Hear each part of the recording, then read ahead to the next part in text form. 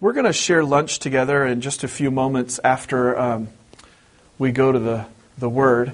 And I just ask, just encourage each other today, love on each other, build each other up, learn something more about the other person. We've got an amazing group of beautiful people in this room.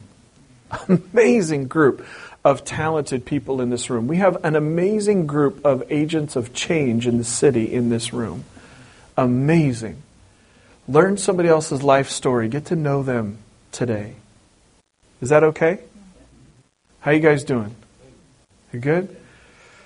Thank you for joining with me in prayer for our city. It's important. It's what matters. I personally believe that our prayer is the lifeblood of this church. It is where we connect with Jesus. It is an essential indicator of the health of our church. Amen? Amen. We're going to go to the Scripture today and continue our series. I know that might sound crazy, but I'm going to attempt to do that.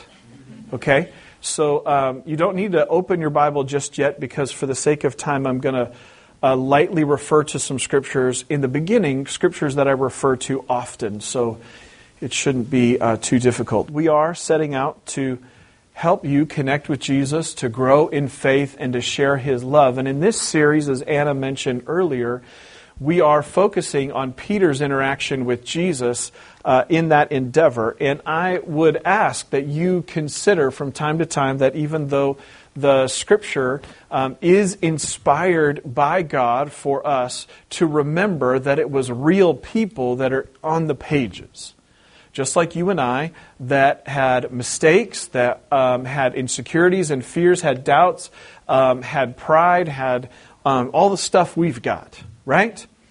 And the current TV show that's on right now about the Bible, this is their portrayal of Peter and what he might have looked like. And I just put it up there to kind of help some people with our imagination a little bit. We started off this series by talking about faith after failure. And because we just come through Easter and the story of Easter, Christ's crucifixion and resurrection was so fresh in our minds, we went straight to that setting where Jesus had prepared Peter for the fact that he would one day deny him. And then when it happened, Peter could see Jesus. And just like the first day that Peter saw Jesus, and Jesus said to him and his brother, "Follow me," that there was an eye-to-eye, face-to-face interaction.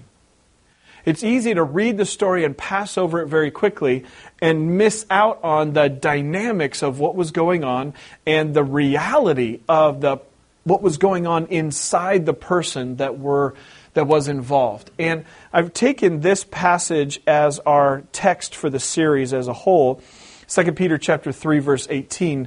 And it was funny, this was quoted by Dr. Perkins straight out of the gate yesterday. "Grow in grace and in the knowledge of our Lord and Savior, Jesus Christ." So we've taken the basic thought, in this series. We can grow in faith by taking in what Peter learns from Jesus. And so our topic today is follow with devotion. And in a few moments we'll turn to this passage, but I want to talk about it just briefly first. One of the things that if you observe from the stories before Jesus' crucifixion is that Peter was passionate and yet a little bit all over the place. Peter was passionate and yet not completely a whole person, and not yet with all of his person focused in one direction. Anyone ever felt that way? I'm a little all over the place.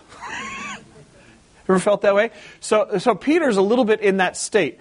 And yet what we see when we read this passage of 2 Peter chapter 1, verses 3 through 9, is that there was growth, development, and change as Peter interacted with Jesus. And he went from being at a place where he was not serving God with a wholehearted devotion, but he was a little bit all over the place. And yet through the growth, there was change, and he came to a place where he was serving God with wholehearted devotion. Does that make sense?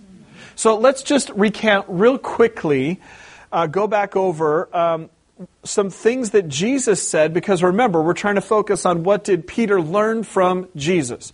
So we see on the screen some of the basics that Jesus repeated over and over. Now, one of the things that Jesus repeated over and over was repent. Turn around, stop serving yourself and being selfish and living out, trying to make things happen on your own and not being dependent on God. Repent of that, turn around, believe in God, and follow me, Jesus said. And Peter, those words changed his life.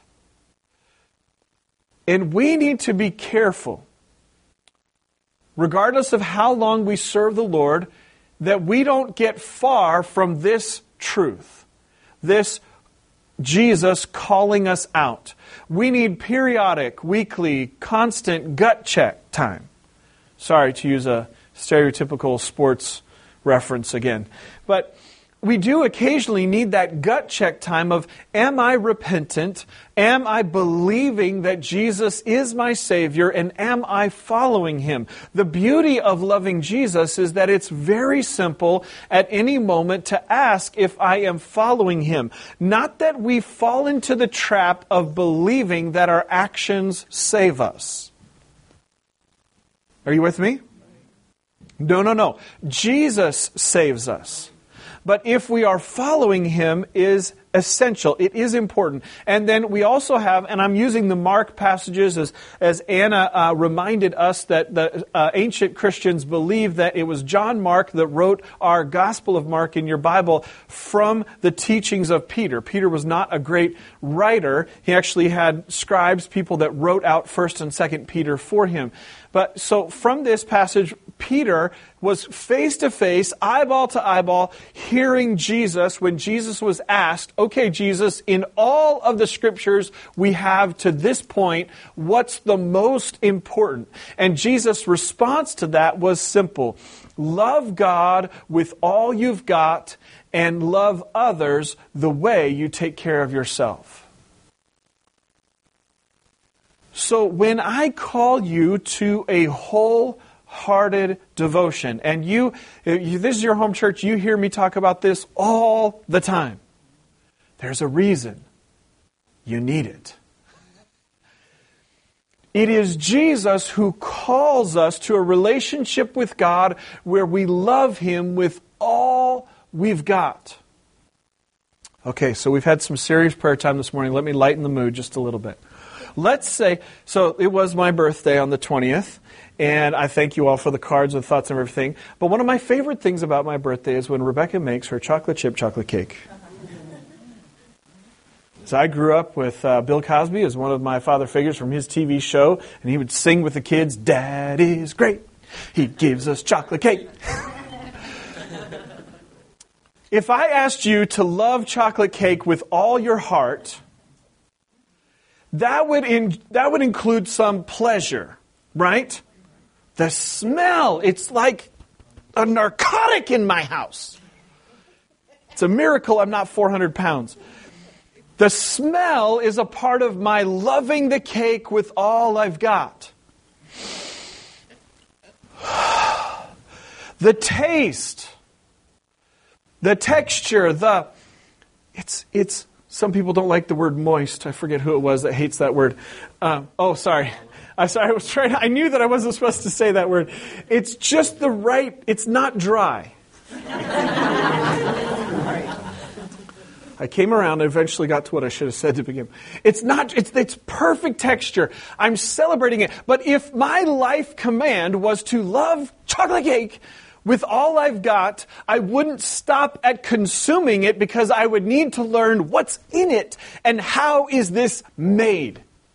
And so I would begin to look at when I go to work and I punch the time clock and I earn money and I pay the IRS and this, that, and the other so that I have enough money to make chocolate cake. I would start to look at when I go to work, when I come home, my reading of chocolate cake recipes, my time spent in experimentation.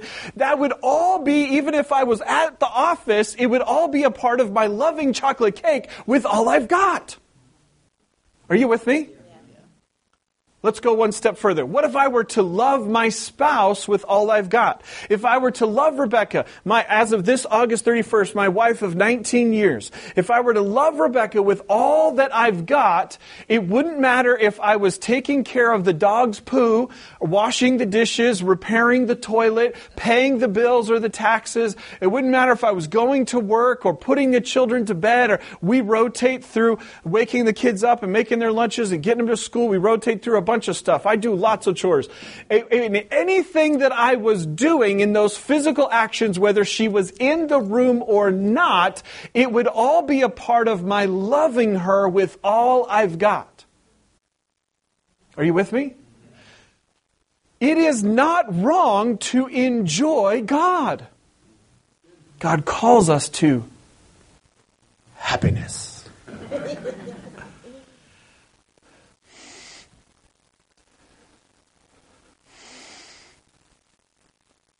You know that there in Scripture, God has a fragrance.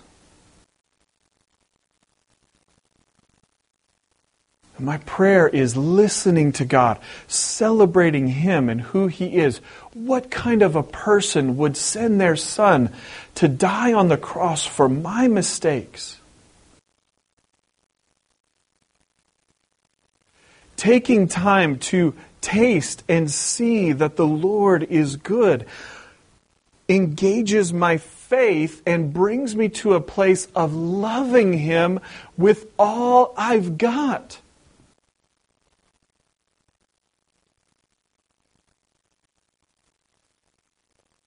Who is like the Lord in all the earth?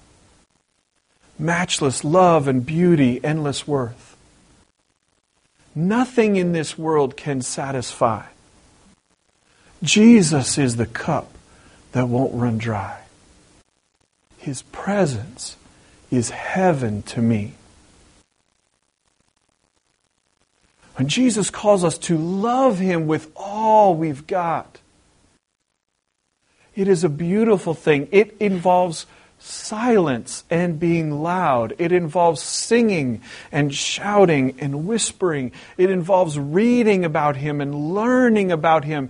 It involves curiosity. It calls me to a place of being an active learner.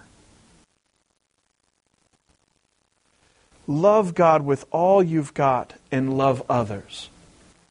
Now, how else do we see that Peter learned this, exhibited this? Well, I read to you all the time our pattern for our church, Acts 2, 42 through 47, where we see that they devoted themselves to what they were being taught. They devoted the wholehearted devotion. They devoted themselves to fellowship with each other, relationships, sharing meals, including the Lord's Supper, to praying in big groups and in small groups. To devote means to continue to do something with intense effort despite difficulty. So we are called to follow Jesus with devotion, wholehearted devotion, to love God with all we've got and to love others. Now, very quickly, I want to read our passage, okay? Let me read it to you. If you could just try to soak it in. And then I'd like to ask you, this is 2 Peter chapter 1, verses 4 through 9. And I want to just, since I don't have time to teach it, one of the things I wanted to impress on you most strongly today is that this list was a handwritten letter that was intended for them to read, digest, read again, digest, read again, and digest. And so I don't want you to approach this as a list of things that you need to do today. What I want you to do is to write this passage down and to read it once a month, periodically, and think of it as something that you can return to on a regular basis to help you define wholehearted devotion. Are you with me? Because what will happen is the Holy Spirit will point one thing from this list. It's really important that you hear me in this. Everybody listening? the Holy Spirit will point out one thing in this list that He wants to work on in you. Don't take on the whole list. Are you with me? That's not the intent. Okay? That's not how the Holy Spirit works. That's how religion, condemnation, legalism works. One thing at a time, growing in faith with God, okay? 2 Peter chapter 1, verses 4 through 9. And because, he's speaking of Jesus, because of His glory and excellence, He has given us great and precious promises. These are the promises that enable you to share His divine nature and escape the world's corruption caused by human desires. Okay, pay attention. He's saying this is where your life changes. In view of all of this, make every effort to respond to God's promises. Supplement your faith. Okay, we're not talking GNC.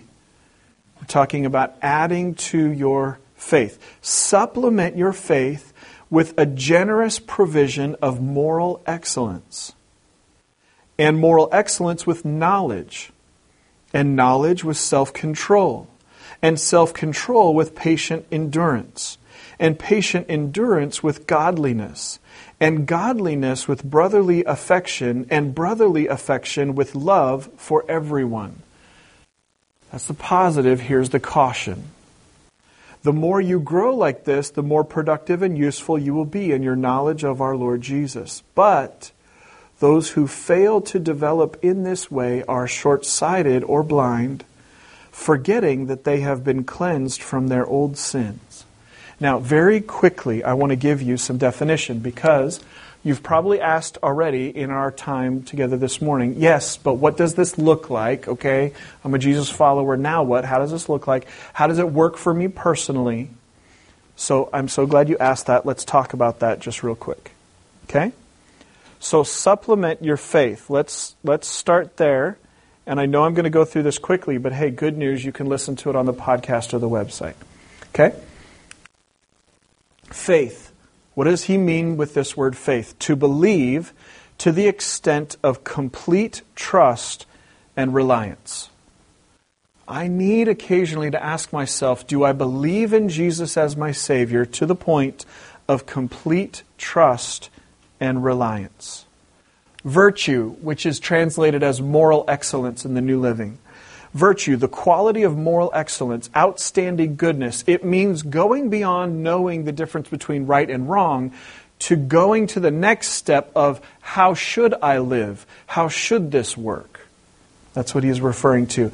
And we grow in that how? By growing in knowledge. You've got to learn. We don't believe in subjective morality, meaning we don't believe that I just get to decide what's right and wrong. No, what's right and wrong is in the Scripture.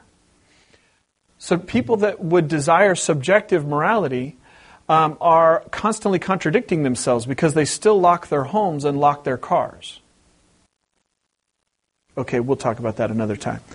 I need to grow in knowledge. What is the truth? There is absolute truth.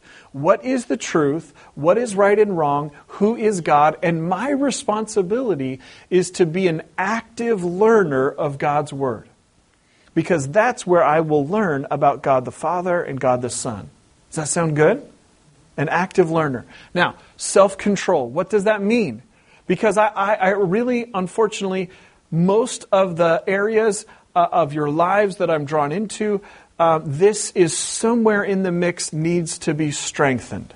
Self-control, to exercise complete control over one's desires and actions, to be a chief of oneself, to make one's heart obedient to the master of what one wants. In other words, where your spirit governs your flesh. I fast because for many reasons. One reason is because it brings me to a point of knowing who's in control. Is my flesh, my sinful nature more in control, or is my spirit, is God really in the driver's seat of my life? Self-control. Steadfastness or patience, patient endurance, the capacity to continue to bear up under difficult circumstances. Anybody got those? Don't waste your difficult circumstances with just complaining. it's an opportunity to grow. Steadfastness, patient endurance, the capacity to continue, and that connects with what we talked about last week with praying for healing. Keep asking. Keep asking. Endurance. It does mean what it used to mean. It's the same. We are called to endure. Inspired by hope in our Lord Jesus Christ. As we said already today, it is Jesus who does the heavy lifting. Godliness, what does that word mean? Appropriate beliefs and devout practice of obligations related to God. Brotherly affection, or what he finishes with, is the word Philadelphia and the word agape. Philadelphia, brotherly affection, a love for one's fellow believer. That's why we have Sunday lunch. We've got to laugh. We've got to enjoy each other. We should celebrate our unique distinctions from each other, our differences. Love, he uses the God kind of love, agape word, which means based on sincere appreciation and high regard. We're going to close with this thought. We'll close in prayer over our food. How do we do this? How do we live in wholehearted devotion? Well, follow Jesus. Hebrews says, how do we overcome? How do we do this? Keeping our eyes on Jesus. Every week I should be reading about Jesus, thinking about Jesus, breathing in Jesus, tasting what is Jesus like? How does he think? What would Jesus think about what's going on today? What would Jesus think about what's going on? Go back and get yourself a WWJD bracelet, for crying out loud. Think about Jesus. Follow Jesus and be an active learner. Hear his words and then do them. Jesus said very clearly, those who love me will do what I say. It requires action of us. Love God with all you've got, not just chocolate cake and your spouse. Celebrate, love God with all you've got, and we love others.